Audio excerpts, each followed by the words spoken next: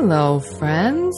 Welcome to another episode of In Depth with Beth and Seth, an occasional podcast of Plymouth Congregational Church, wherein we discuss what we heard the day prior in the sermon.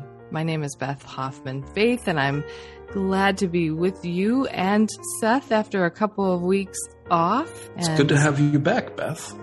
Thanks, Seth. Yes, we haven't been able to do our podcast for a couple of weeks. We had Easter, and which exhausted us, and so we took that Easter Monday fully off and did not record a podcast. And then I had some unexpected surgery on my knee, very minor, but that took me out last week. So we have had a little bit of a pause, but we're back at it today, just in time to talk about your sermon, Seth. I'm glad to be joined by my colleague who's all the way in Chicago right now and who I cannot see on my computer, which always makes recording a little challenging. But we're going to do this, Seth, because you preached a sermon definitely worth talking about, and I'm really glad to be with you. Well, thank you, Beth.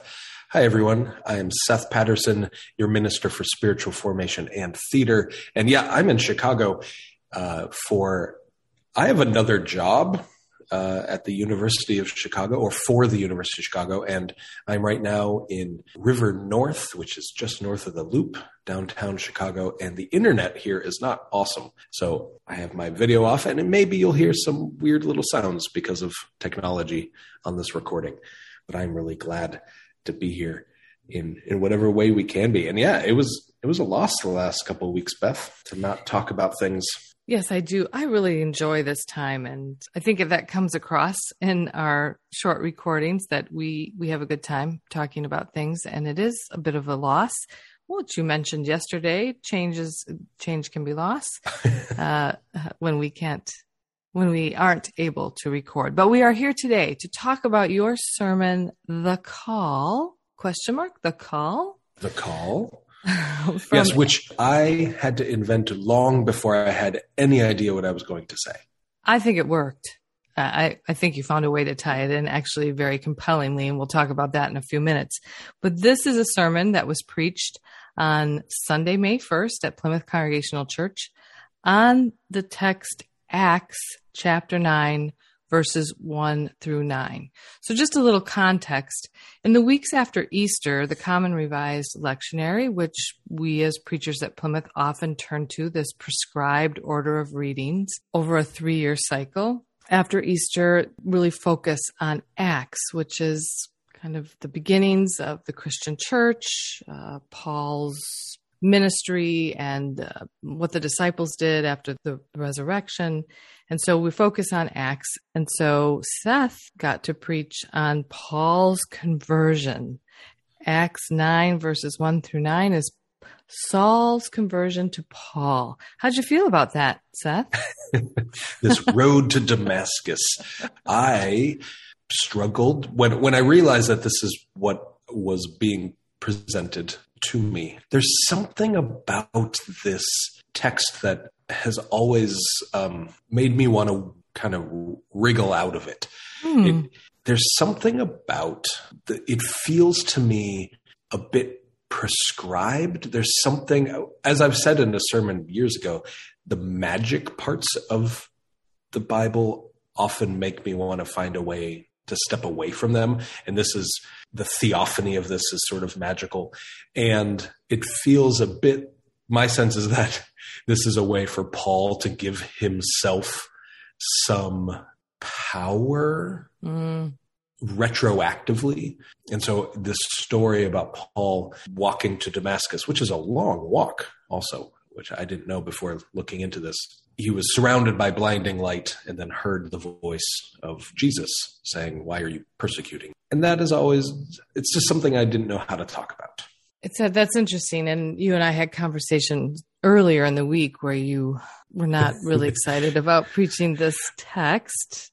And no, I had no idea what my way into it. I didn't know what my question was. And that's often how I've come up with something to say, is by figuring out what is my question. Mm-hmm. And I kept reading this and I just couldn't figure out what my question was. It just seemed like it had tied it up so neatly that there were no questions. It was just a thing. It happened. Now let's move on to Paul. And so that's what I was struggling with. And yet you ask a most compelling question right off the bat. Like, you don't waste any time. There's no introduction. Nope. Your very first line in your sermon yesterday was, what does it take for you to change? And you were pointed, like, as a receiver of that question, I knew this was a question about me, the listener. Yeah. This was not a collective question. This was a personal one. What does it take for you to change? And I have a feeling everyone sort of, looked up and paid attention in that moment. To look out on the two different congregations, there were certainly a lot of glances at people glancing at the partner next to them, or some people leaned in, other people really pulled back. There was a lot of reaction, visible reaction to that question. Absolutely. And so I have to ask, for kind of wandering around trying to figure out what your in was, how did you get here? So this moment of conversion, it really the man changes his name. He changed, like, everything about this guy shifts. And I began to wonder that, is this the only way that he would have made a change? Is if this voice of Jesus and blinding light came to him, did it take something that big in order for him to have a big change? If that hadn't happened, would he have just rounded up all the followers of Jesus in Damascus and killed them all? And we would have had a very different story. There was something about, what did it take for him to change? And then, what would it take for me to change? And then I want to know what it would take for you to change. And ultimately, I did want to know about collective change. That was the question towards the end. I was hoping to point more towards that. But the only way that we'll know how we can do it collectively is if we can have some sense of how we do it alone, or how we do it. If you know how you change, then you can more ably participate in group change. I happen to think that this is a question that people before yesterday perhaps hadn't given much thought or paid much attention to. I'm not sure in retrospect how much we focus on what it took for us to change, but rather the change itself. Mm-hmm. And so when you offer us this question about what was that thing, event, change of thought process that led you to a change, I don't know, that reframes the question in a really different way. And then the way you moved through the sermon, kind of offering us additional food for thought around change. So shortly thereafter you ask the question, you talk about this quote, or perhaps it is your father's original words. It is. Trademark Don Patterson. Well, I think Don will continue to be quoted, because you said that your dad often said this to you, or continues to say this to you throughout your life. People only change when the pain of not changing exceeds the pain of change. Yeah. Tell us a little bit about that quote and how that's lived in your life. My father, Don Patterson, spent the majority of his career as a hospital chaplain.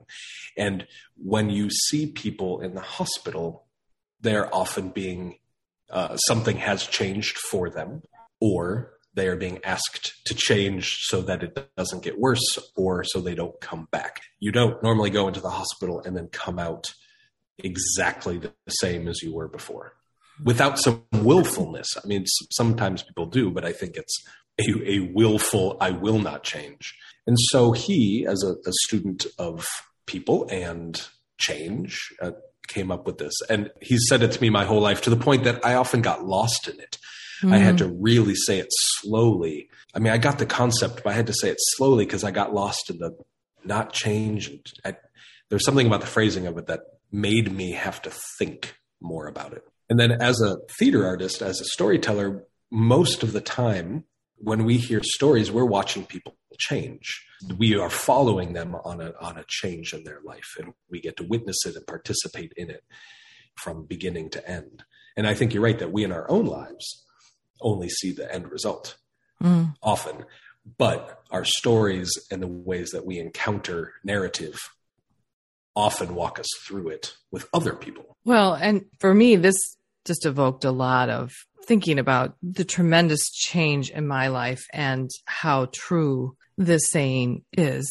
And I'm sure many people who were listening yesterday also then went back in their story to times where change was necessary for survival, for the benefit of their family. I mean, that the change no longer became an option. It was the only way to survive. And yet then the way this is framed really helps me personally change the way I feel about regret, right? Because many of us on the other side of a change will say, why didn't we do that sooner? Why didn't we do that? Right. Why did we This has been great. Yeah.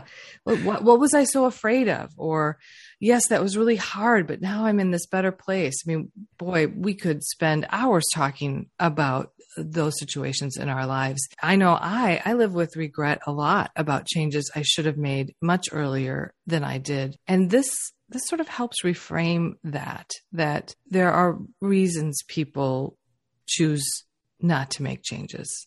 And those don't have to lead to regret. Those just have to be more about timing and place and sort of personal strength and fortitude. And so that was helpful to me. I appreciated you bringing that in.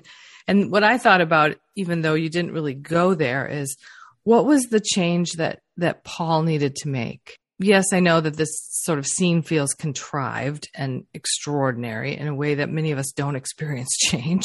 But how might this apply to Paul? Yeah, and this is where if you listen to the sermon, you realize I don't go back to the text here, partially because once I get into this question and start wondering about it, I don't know exactly how to re-enter that particular story. I think Paul became a tool for God in a way that he wasn't before. And so it follows a bit of the old prophetic call narrative, which I thought I would talk about at some point, but I couldn't quite fit it in. And so he becomes a prophetic figure in the way that many prophets are. They're from the outside, they're doing the wrong thing, and then God calls them in. They say no in whatever way. God shows them a sign, which here the sign was this theophany, and then the person agrees, and God says, I'll go with you. I'll be with you on this. Well, in Paul's later writings after this experience, he talks often about this affliction that he has in his life, and there's been lots of speculation around what that affliction is.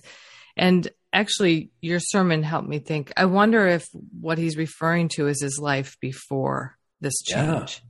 Oh, and that's a great question. All that he was a pretty terrible person. He did horrible things. And maybe that is the affliction that he carries, that had that change happened sooner, lives would have been saved. People wouldn't have been persecuted. I don't know. Just a thought. He participated in the stoning of Stephen. Mm-hmm. Yeah, he threw rocks at a human being and killed them. Yeah, was not a great guy. Quite an affliction. But that's quite an affliction to carry around. Right. What do you do with that kind of guilt? Ooh, that's another sermon on this. There you go. Now, the next time it comes around, Seth, remember this conversation. Well, we're getting close to time here, but there's two other things I really want to lift up. One is thank you again. And you have said this before. I think we need to continue to hear it, but you acknowledge that change involves loss, even when it is a positive change, necessary change, a change that is life-saving. It still involves loss. And again, I've heard you say this in other sermons. Tell me why this piece is so important to you. My sense is that people often avoid change because they don't want to lose. But there will be loss no matter what. Even not changing, which I didn't get into, contains loss. There's loss as one moves through life no matter what. And so to recognize the fact that loss is inevitable and loss is just part of the thing, it might make us a little less resistant to the loss. Or we focus so much on it. We focus so much on the loss. Well, this changed and I lost that. Well, what would you have lost had you not changed or made a different decision? Recognizing that loss is endemic to everything feels important to me as humans encountering themselves. And I think this is especially significant when we're talking about collective change, communal change. Yeah. When you widen the question to be about in a community when change is necessary or talked about or inevitable, that there will be loss. Even if we're changing to something more productive, more in the realm of God's kingdom, there will be loss. I really hope the congregation hears that, because that really applies to a lot in Plymouth's history. It reminds me of a story that when there was a person on our committee for children, youth, and families that was talking about the change of services that we have now, a 9 and 11 and the Sundays at 10 in the middle. And they wisely said, this change will be inconvenient for me and my family, yet it's the best thing for Plymouth. I want to do it. They were able to recognize their own loss in the change and yet still see the benefit. The loss did not stop them from seeing the benefit. That's a really good illustration. Sometimes we do have to kind of get outside of ourselves and our own agenda and our own perceived need to see what's best for the community. Yeah. I think that's really significant. Well, I just have one final question before we wrap things up, and coming back to your sermon title. You say towards the end of your sermon that this is our calling to change. And in fact, I want to read, this is a very compelling few sentences. This is our calling. This is what is asked of us. This is who we get to be. We are supposed to receive the surrounding theophany and change. To change does not mean to forget who we were before, but to root ourselves in that past in order to be changed for the future. What was past is not what will be, but all that will be is rooted in the soil of the past. Those are some powerful words, Seth. Whoa, who wrote that? Wow. I think you did. Just in this last minute, tell us, what are you talking about here? A month ago, I was having lunch with a friend of mine, and we were talking about how churches are the most risk-averse places, even though they are rooted in a tradition that asks people to change and give up everything and risk everything and be different inside the society that we're in. Even though that is our root, that's who we follow, that's our tradition, we are so afraid to do anything. And that, I think, was sitting in my mind, that if for us to be who we're supposed to be, for us to become who we say we want to be, the root of all that we are, we need to be able to face the changes and the losses and digest them and move through them together, and not just say, well, there will be loss, so let's not do anything. Mm. And we often think that change is somehow all new. Like, oh, well, if we do this thing that's different, everything will be new. Well, Paul was still once Saul. He didn't stop being Saul as a younger person. It was still part of who he was. It was still maybe his affliction was that was still inside of him. We will always be who we once were, but we get to take that and turn it into who we want to be. And often this is framed, I very purposely use the word, this is who we get to be, because I want it to be positive. We get to do this. This is not a burden. It might not be easy, but we get to do this. What a gift that we all get. We're allowed to do this together. There is nobody stopping us but ourselves. Well, and this call to change, both an individual call and a communal call, is deeply, the way you have framed this is deeply honoring of the past, while just completely rooting ourselves also in the possibilities of what is to come. Yeah. And that, to me, is hope. That is hope. That is hope. This calling is hopeful. Mm-hmm. What a gift it is. Well, thank you, Seth, for again preaching a sermon worth talking about. I just think we could talk for another hour. This is a really compelling subject. What does it take for us to change? I welcome people to continue the conversation. Let us know what you're thinking. How glad we are that you have listened to this and that you continue to do. Have a wonderful week, friends. Be well. Be well. As always, we look forward to hearing from you. Bye.